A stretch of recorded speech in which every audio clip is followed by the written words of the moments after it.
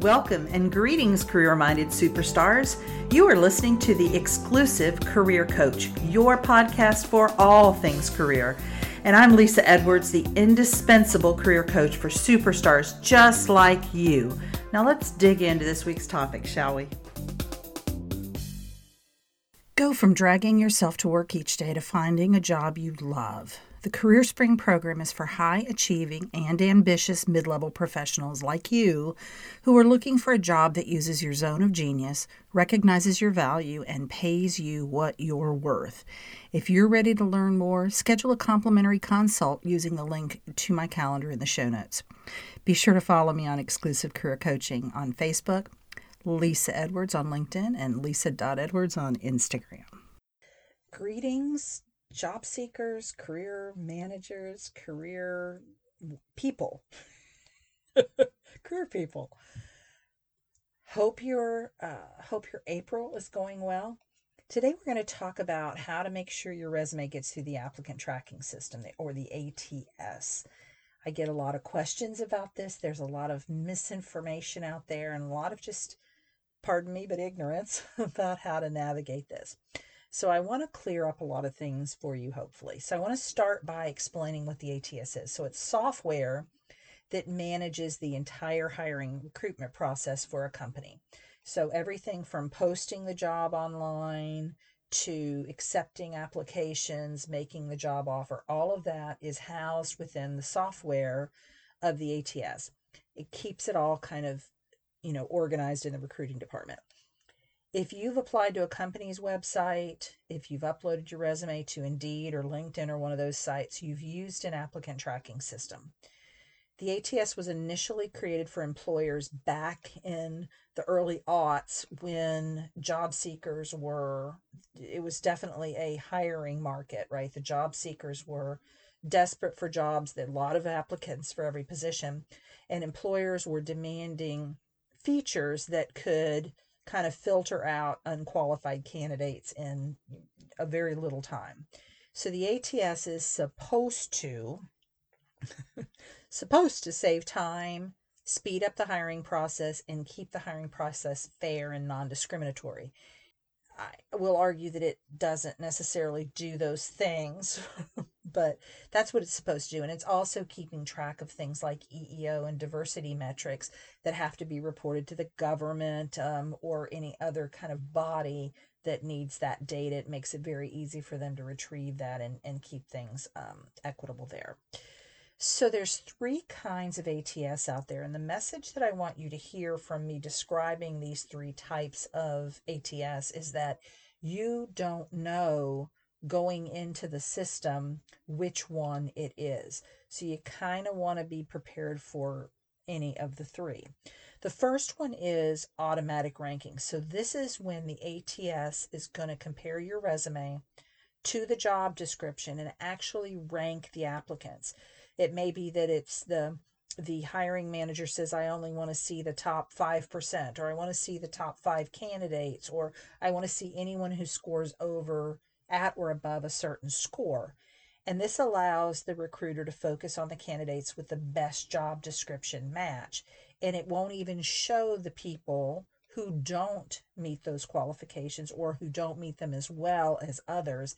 They won't even appear. So that's number one, automatic rankings.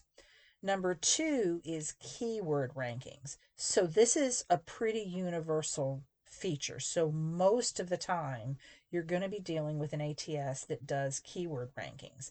So it's going to search on things like your current job title, if it's looking for a particular degree, a particular skill. Let's say you have to have a certain certification. So it's going to be looking at those keyword rankings. And it's only going to produce candidates who have that exact thing on their resume. So it's not ranking them in the sense that it's saying, here's your top 5 candidates. But what it is saying is, here are the candidates who have the keyword matches that you asked for. The third one is viewing application. And this is going to be at smaller companies where recruiters and hiring managers are using an ATS to gather. They want to be able to put the job on their website. They want to be able to collect resumes through their website using this software, but they then want to manually go in and look at all of the applicants. So they don't want a system that ranks based on keywords or, job description matches and that kind of thing. So with that manual submission, recruiters, just think of old school, how it was before there was any ATS. There's somebody who's spending maybe 6 seconds looking at your resume to determine the most important things, right? So that initial culling of the applicant pile is to get rid of candidates that don't meet the criteria. So if that's, let's say they have to have a master's degree, let's just take that as an example. They can go through and in less than 6 seconds, they can eliminate, the 50% or 75% of the pile that doesn't have that really important master's degree. So at this point, again, just like back in the day, the employer is going to look at those, eliminate the ones that don't meet the qualifications. Then they're probably going to do a second culling where they now have people who have the basic qualifications, but which ones are the best. And they usually, in most cases, you have the hiring manager has a pretty good idea of how many candidates he or she wants to interview. So maybe the goal is we want to find the top 3 to 5 candidates. That's often kind of the numbers that we're talking about. So they've first call is anybody who doesn't have the basic qualifications that they're looking for. The second call is, yes, you have the qualifications, but there are better, more qualified candidates. We're going to call those out. And then maybe we're even going to be more critical depending on what's left at that point. Are we down to 3 to 5, or do we still have 10 candidates? In which case, what's the next criteria we're going to use to eliminate them? Because of this process, and really with any of these, it's important that your top skills and qualifications are easily identifiable, and they have to be identifiable for the ATS and for the human eye. So that's one of the things that's so important here, is that we've got to get through the computer, but then we also want to give something that is pleasing to the human eye. Let's talk about what all of this means for you in terms of what you should and shouldn't do. First of all, you want to submit your resume in either a .doc or a .docx format. Not all ATS can read PDFs. My stance will be, until we get to the point where all ATS can read PDFs, that you are running a risk if you submit your resume as a PDF. Now, to be clear, we are talking about what you upload into the applicant tracking system. I'm going to talk about what you can attach in a moment. You want to be sure on that ATS resume that you translate anything like a text box. I use text boxes on almost every resume I write. I might also use a chart or a graph or some kind of image on the resume. None of that can be read by the ATS. So I always give my clients, and I've talked about this on the podcast before, I give them 2 versions of their resume. I give them a pretty version, and I give them an applicant tracking system compatible version that is stripped of all of that information. Another thing that you need to remember for the ATS is to use traditional headers in clearly defined sections so the system can find what it's looking for. When the system wants to see if you have a master's degree, it wants to find a section called education. I've seen some people, particularly in creative fields, where they want to call their sections what I've done and, what I've learned, or like something, quirky like that. That is not going to work for the applicant tracking system. The experience section needs to have the word experience in it. The education section needs to have the word education in it. If you have a professional affiliations galore, that's usually not something that the ATS is going to search for, but you still want a section called professional affiliations and not something cutesy. The length of your resume is not going to matter to the ATS. I almost always keep my clients' pretty resumes to 2 pages, but their ATS is often 3 pages. And the only difference is, it's not that I'm adding content, it's just that I am spreading stuff out a little bit better. Because it makes it a little easier if the client has to cut and paste the sections into the ATS, just depends on which ATS it is. If they have to cut and paste content, I want them to be able to chunk down that section that they're looking for very easily. I don't want it to be squished up in there where they have trouble finding exactly what they need so they can cut it in there. You also want to populate your resume with keywords from the job posting. I tell my clients to spend 15 minutes customizing their resume based on the job description. But you don't want to just stuff your resume full of keywords. The system is going to search for keywords used in proper context.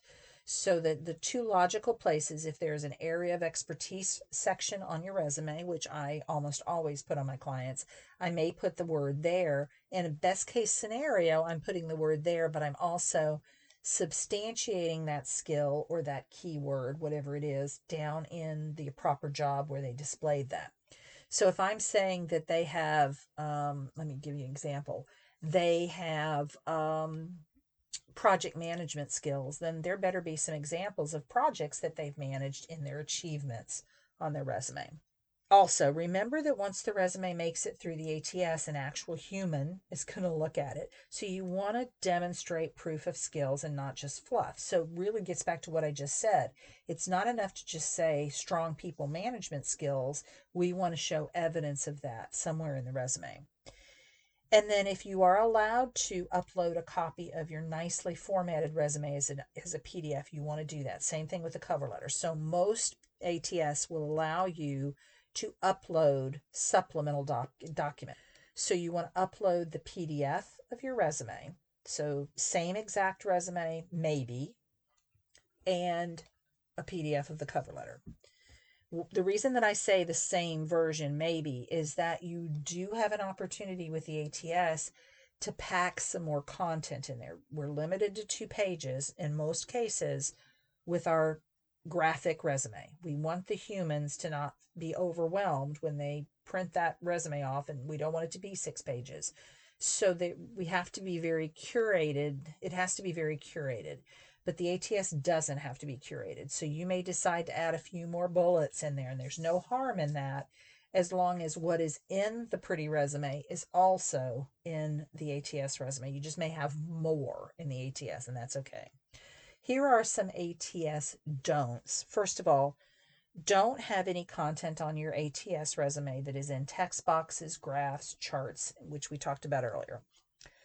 Now, don't try to hide keywords in your ATS resume. There's a thing called, and I've seen it called various things, but basically you're putting white words, words that the human eye can't see, but the ATS can see and read, into your ATS resume. It does not work, and it ticks off employers. And here's what's happening. You're getting selected, depending on what kind of ATS it is, you're getting selected as a top candidate based on something that the human then can't see. And the human is going to be highly suspicious of that. Why did this person show up? And they're going to distrust you and distrust your application. So let's be straightforward with that. If the word needs to be there, then put it in black ink. If the word doesn't need to be there, don't try to trick them. Also, don't stack jobs. So if you have multiple roles with the same employer, the employer's name needs to be listed with each role. So let's say you've had 3 roles with IBM. You want IBM job title, IBM job title, IBM job title. The other thing that you don't want to do with the ATS is give inclusive dates. So let's say you've been at IBM since 2010 to present, but we have individual dates for each of those jobs. We do not want the 2010 to present date on there. We want the dates that you held each of those 3 jobs listed with that job. So I hope that makes sense. And then finally, you don't want to underline, italicize. You also don't want to use any symbols, so such as bullets that don't exist on your computer keyboard. So that's one of the things I do. I might have a really nifty bullet on the client's pretty resume, but on their ATS, I take it out and just do that dash that's in the up next to the numbers up at the top, and just keep it simple. So I hope this has helped you in getting a little bit more information about why we have ATS, how to navigate the ATS. If you have further questions about ATS, feel free to reach out to me, and my email is Lisa, Lesa, at exclusivecareercoaching.com, or you can shoot a question, and depending on where you're listening to this podcast, you may be able to leave a question there. You're welcome to go to visit my website. There's a form there that you can ask a question. It's exclusivecareercoaching.com, and I'll be glad to answer any questions that you have. I wanted to wrap it up with a little bit of cynicism. So ATS are supposed to save time. They save time for the employer. They definitely don't save time for you. It does not speed up the hiring process. Again, not for you anyway. There may be some time-saving features for the employer. I'm not sure that it's shortening the overall time to hire, because I think that has to be the people that are in charge of recruiting have to make that happen and have to move things along more quickly. The computer can only do so much. And then finally, I don't know that it keeps the hiring process fair and non-discriminatory, because it's so dependent on you knowing how to play the game of the ATS and not necessarily about who's the most qualified. I've known plenty of very qualified people who failed at this because they didn't know how to play the ATS game.